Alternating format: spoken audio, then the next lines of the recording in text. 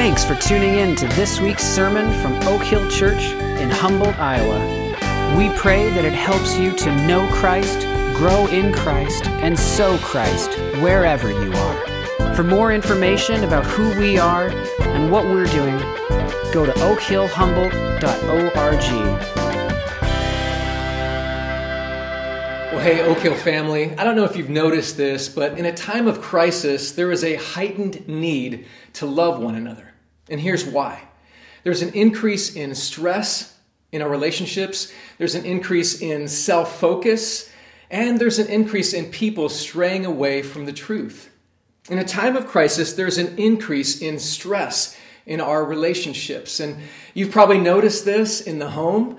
We can get more easily annoyed with one another. We can kind of be on edge with one another. And there's just a lot of sin and a lot of need for patience with each other. And so, as it says in 1 Corinthians chapter 13, that love is patient and kind. And it bears all things and believes all things and hopes all things. And love endures forever. It never fails. And so, in the midst of crisis, in a time of crisis, there's an increase in stress. There's also an increase in self-focus. A lot of times when a crisis situation hits, we can go inward, right? We can have this self-preservation. I'm just going to look out for myself and make sure I'm comfortable, that I'm not out of my comfort zone. Others of us, we feel this self-reliance, right? I'm going to get through this. I can do this. I've got the strength. I've got the wisdom. And yet others of us, we have this sense of self-pity. We sulk in self-pity and we wonder why this happened to us and nobody seems to understand what I'm going through. And with that, we need to love one another and realize we need others in our lives to remind us, hey, look away from yourself. Look to Christ during this time. You can't keep gazing your eyes at yourself, but you got to gaze at Jesus and what he's done for you and how he loves you. So there's an increase in times of crisis in our stress, in our self-focus, and also there's an increase in people straying away from the truth. I realize that there are many of you who miss worshiping with your church family.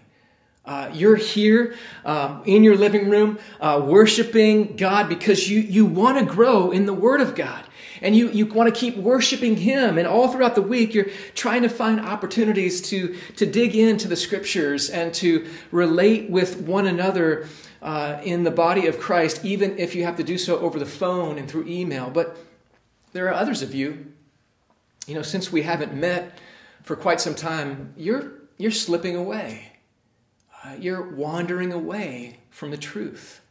If you were honest, your heart's kind of been wandering away from God. And in those moments, we need to realize that we need to love one another. There's a heightened need in those moments to go after each other, as it says in James chapter 5, to go after the one who's wandering away from the faith so as to save their soul from death. And so listen, there's a heightened need to love one another in times of crisis. And yet here's the problem. Everything in our flesh works against this. Everything in our sinful flesh works against this. We don't want to love one another in times of crisis.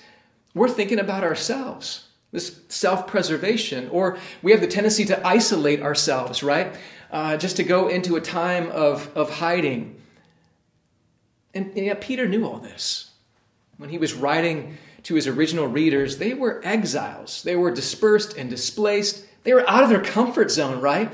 And they were experiencing all kinds of suffering and persecution. And so I'm sure that Peter's audience, in a time of suffering, how can we sacrificially love one another?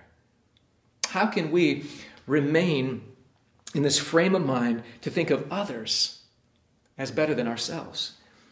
And so Peter begins here in this section of 1 Peter chapter 1, starting with verse 22, and he says, love one another. I want you to love one another. And then he shows us how this is possible. And so, hey, if you got a Bible this morning, go ahead and get that out. If you don't have it right now, go ahead and just pause me and run and get your Bibles. we want to open up to 1 Peter. That's a book in the New Testament. Go all the way to the back. If you get to Revelation, obviously you need to go back a few books to 1 Peter. We're going to begin at verse 22. And so last week, if you were here with us, we talked about how Peter is calling us, God is calling us to be holy. And now he's really fleshing that holiness out and saying, love one another. The way that holiness looks practically is that we ought to have this earnest love for one another. So let's look at verse 22. I'm going to read all the way through chapter 2, verse 3. This is the word of God. Having purified your souls by your obedience to the truth for a sincere brotherly love, love one another earnestly from a pure heart, since you have been born again, not of perishable seed, but of imperishable, through the living and abiding word of God.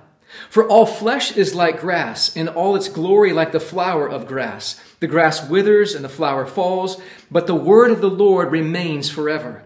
And this word is the good news that was preached to you. So put away all malice and all deceit and hypocrisy and envy and all slander. Like newborn infants, long for the pure spiritual milk, that by it you may grow up into salvation, if indeed you have tasted that the Lord is good. And so the main point here that Peter is bringing out is this. In a time of crisis, there is a heightened need to love one another. We must love one another, especially in a time of crisis. And Peter's readers were going through a time of crisis, and we, to some extent, are also in a time of crisis. And so Peter says, love one another. Love one another. That's the main verb, love. Love is a verb. Now, it seems so simple, right? We've heard this all of our lives as Christians, love one another. And yet Peter goes into great detail here to describe what God is after, what kind of love he's after. So he uses five descriptive words to describe how we ought to love one another. So let's just kind of walk through that together. He says in verse 22, having purified your souls by your obedience to the truth for a sincere kind of love. So the way we love is sincerely. Sincerely. In the original language, that word literally means unhypocritical. And so this is a kind of love that is not phony or fake. It is from the Spirit. It's a fruit of the Holy Spirit. It's genuine. It's real. So love one another in a very sincerely way, Peter says. Secondly, this love is not only sincere, this love is a brotherly kind of love, he says. A sincere brotherly love. The word in the original language is the word in which we get the word Philadelphia, the city of brotherly love. And so we think about how we're called to live as a family, right? We're all brothers and sisters in Christ. And that's why we miss each other so much, right? We're connected to Christ. We're in one family and we care about each other. We should. And so Peter says, love sincerely and love brotherly. And thirdly, love sacrificially. The main word love one another here in the original language is this word agape. And this is the highest level of love. This is the kind of love that God has for us. This sacrificial love, willing to lay down your life for someone. This is a love that is an earnest kind of love that is one that we make a real choice. I want to love you and lay down my life for you. So love sincerely, brotherly, sacrificially, and now he says earnestly. Love one another earnestly or fervently. We see him, Peter, say this same word in 1 Peter chapter 4, verse 8, where he says, above all, love one another earnestly, and so as to cover a multitude of sins. And so what he means by that is this earnest kind of love, this fervent kind of love, and that word originally in the Greek language means to be stretched to the limit. Stretched to the limit. We're exerting all of our muscles and we're straining all of who we are to love each other earnestly. All right? Especially in times where we're prone to sin against one another, where it's hard, where we're a little bit on edge. We've got to exercise this earnest kind of love. And that love covers a multitude of sins. As we bear with one another, as we're patient with one another, we forgive one another. And so he says, love earnestly.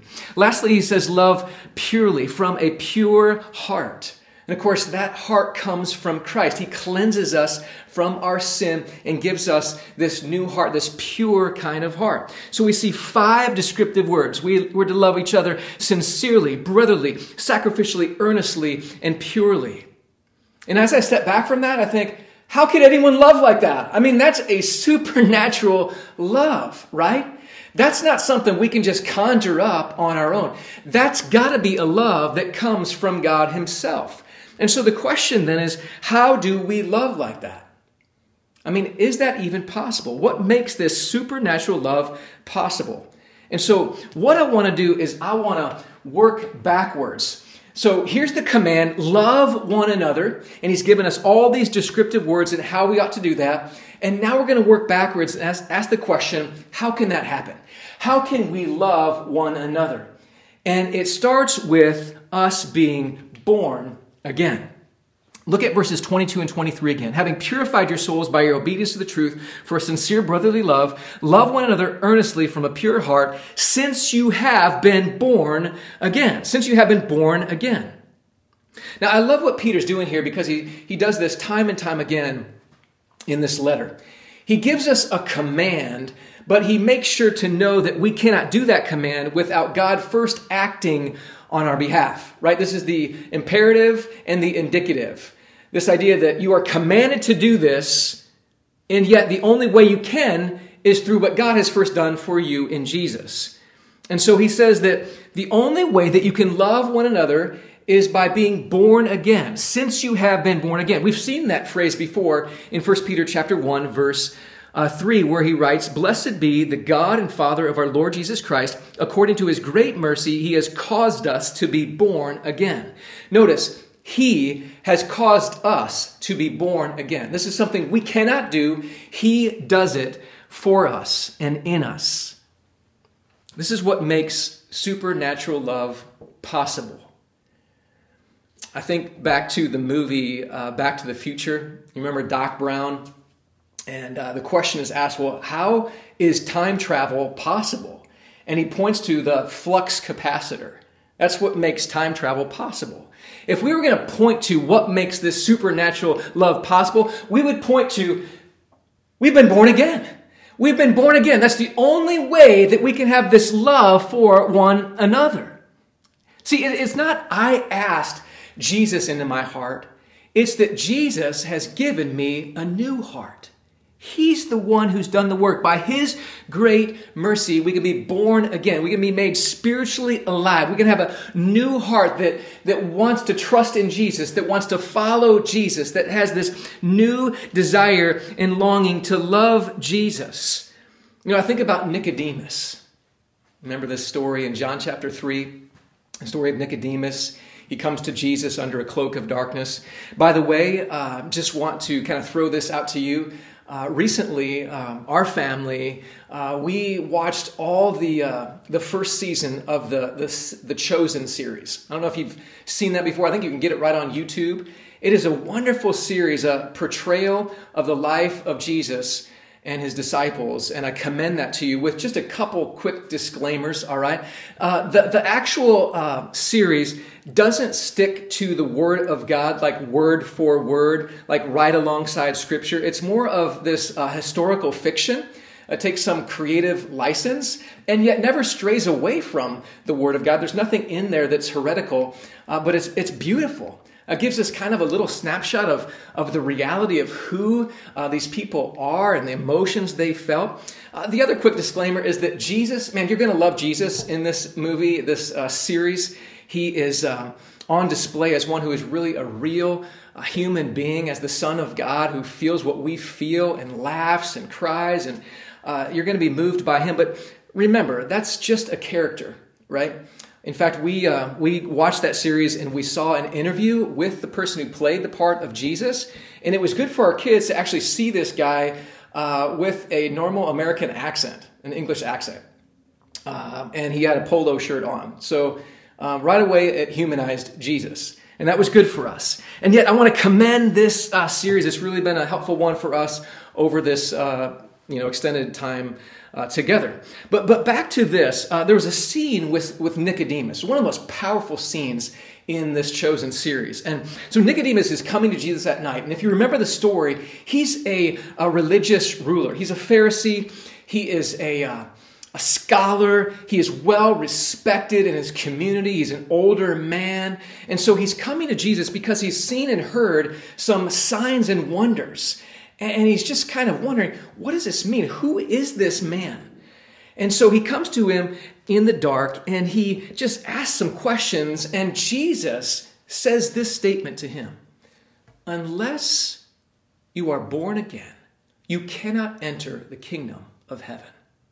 And you think about what that would have done to Nicodemus. I mean, he's a righteous man, right? He's a leader in his community. And Jesus is basically telling him, you've got to start over. You're a sinner. And there's nothing that you can do in your own righteousness to be able to obtain the kingdom of God, to go to heaven someday. You've got to humble yourself and basically come to a point where you're willing to give up everything and to follow me, to confess your sin and to follow him. And so this is puzzling to Nicodemus. And maybe it's puzzling to you. What does it mean to be born again, to have this new heart, to be made new as a new person who now has affections for Jesus and wants to trust and follow him?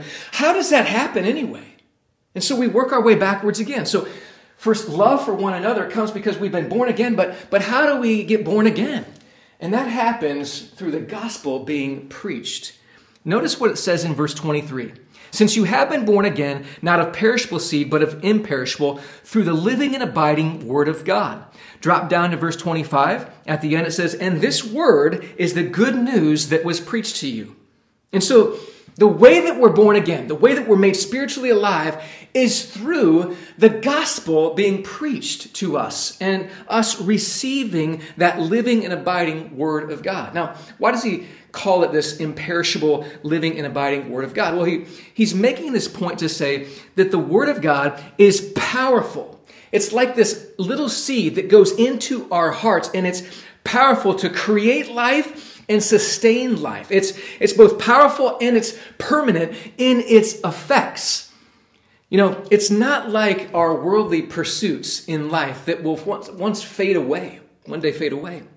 Think about my daughter Harper. This past week, we received a couple May Day baskets and flowers and a tomato plant. And so we went and we planted those in our yard and nearby.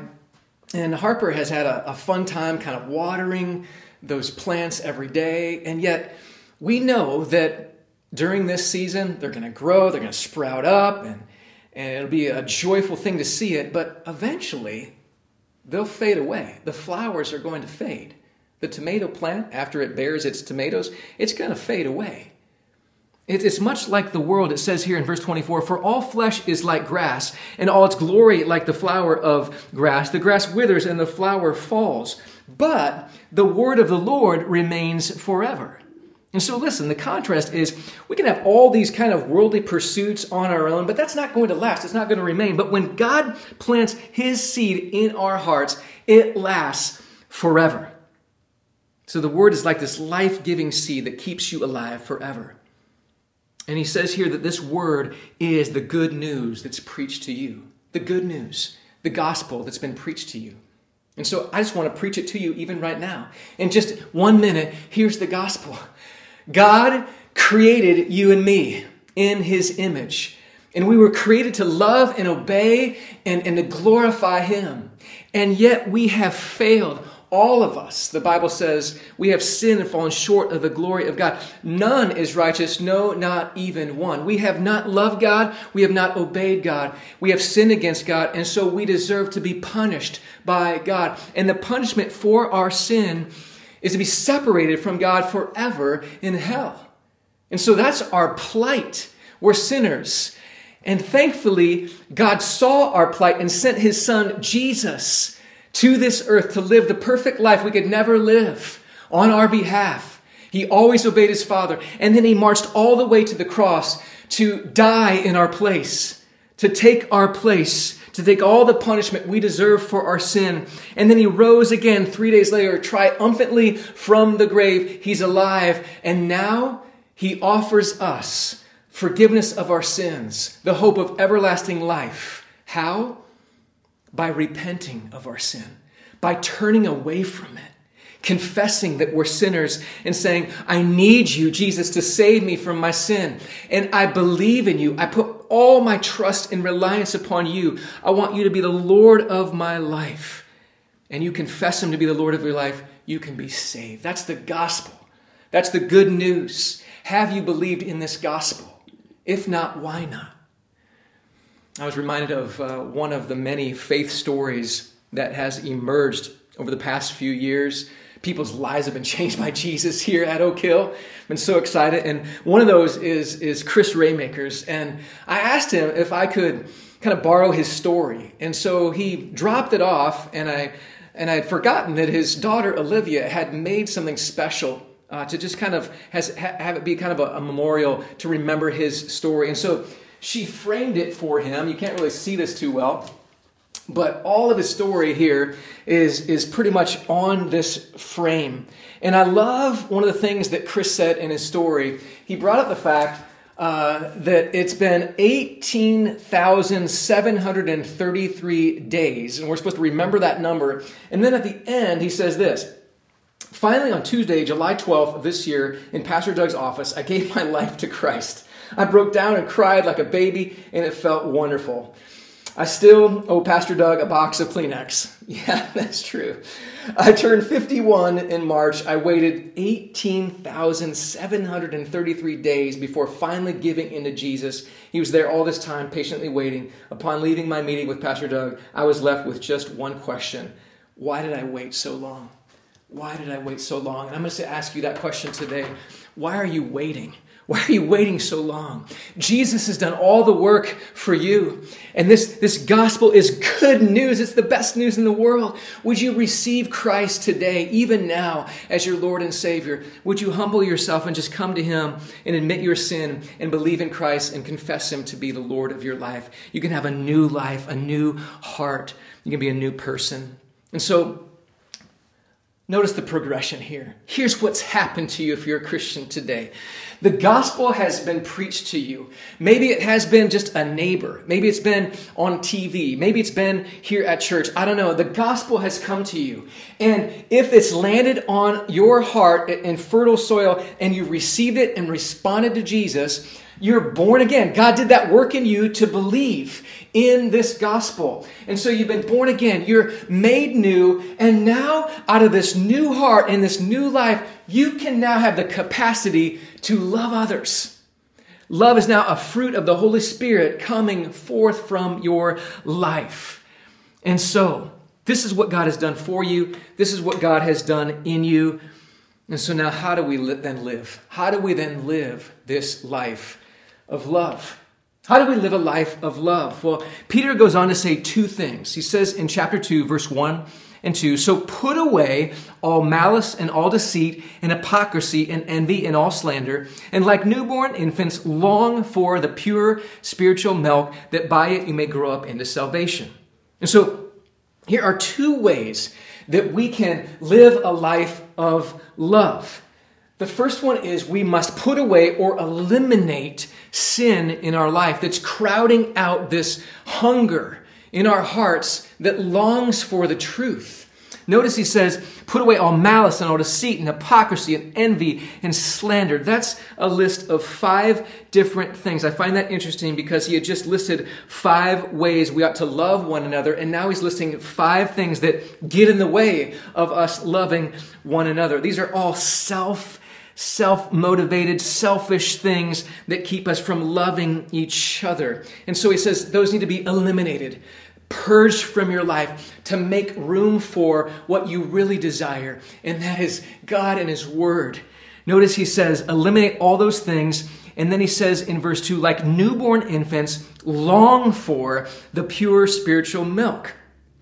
Now, he's not talking about immature Christians here. He's talking about every believer in Jesus. We ought to be like newborn babies who long for who crave with intensity and delight this milk. What's the milk?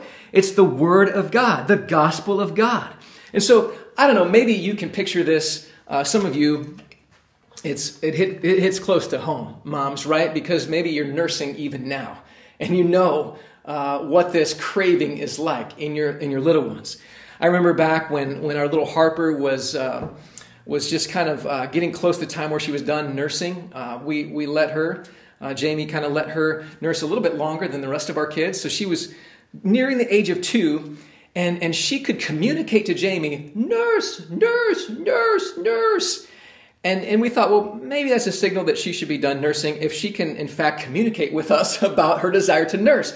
But nevertheless, I still remember that longing, right? That craving, that intense desire and delight to nurse. And that ought to be the cry of our hearts as little children, right? We long for the Word of God. We long for the gospel. It's our delight. It's the Word, the Word, the Word, the Word. We've got to have that. It's our nourishment. It's our life. It sustains us and gives us the ability to live a life of love. And so, in a time of crisis, there is a heightened need to love one another. In a time of crisis, there is a heightened need to love one another. And yet, there's an elephant in the room, isn't there? The elephant in the room is that there is no one here in the room but me. And so how are we supposed to love one another if we can't even see each other, right? Pastor Johnny recently took this picture and submitted it as a photo here in Humboldt, locally. And I thought it was great how he captured just how it feels for us to not have you with us, right? The place is empty. And there's a longing in our hearts to be able to come together again, to love each other, to see one another so as to encourage one another. And hopefully that's going to happen in the near future. We don't know yet, but hopefully soon. And I just want to say as we close here, I want to thank you. We had sent a survey out, a church-wide survey on email this past week, and many of you filled that out. Over 100 some submitted their survey. And without giving away too much, I just want to say this. There's a wide range of differing viewpoints when it comes to this issue, all right, of meeting again and how that's going to work and when and all of that. And I just want to commend to you that this is an opportunity that God has placed before us to love one another. In a time of crisis, there's a heightened need to love one another. We must be patient with each other in this time. We must bear with one another. We may see things differently, and yet we're united in Christ. And so until that day when we can meet again, I know that this place is empty, but our hearts can still be full. Our hearts can still be full with the love of Jesus so as to then love one another. Let's pray together. So, Father, we thank you for your Son, Jesus, and we know that without him, we could never live a life of love. You have done all the work required for us, Jesus. You've died on the cross in our place. You have risen again from the grave, and you have moved into our hearts by your Spirit to cause us to be born again.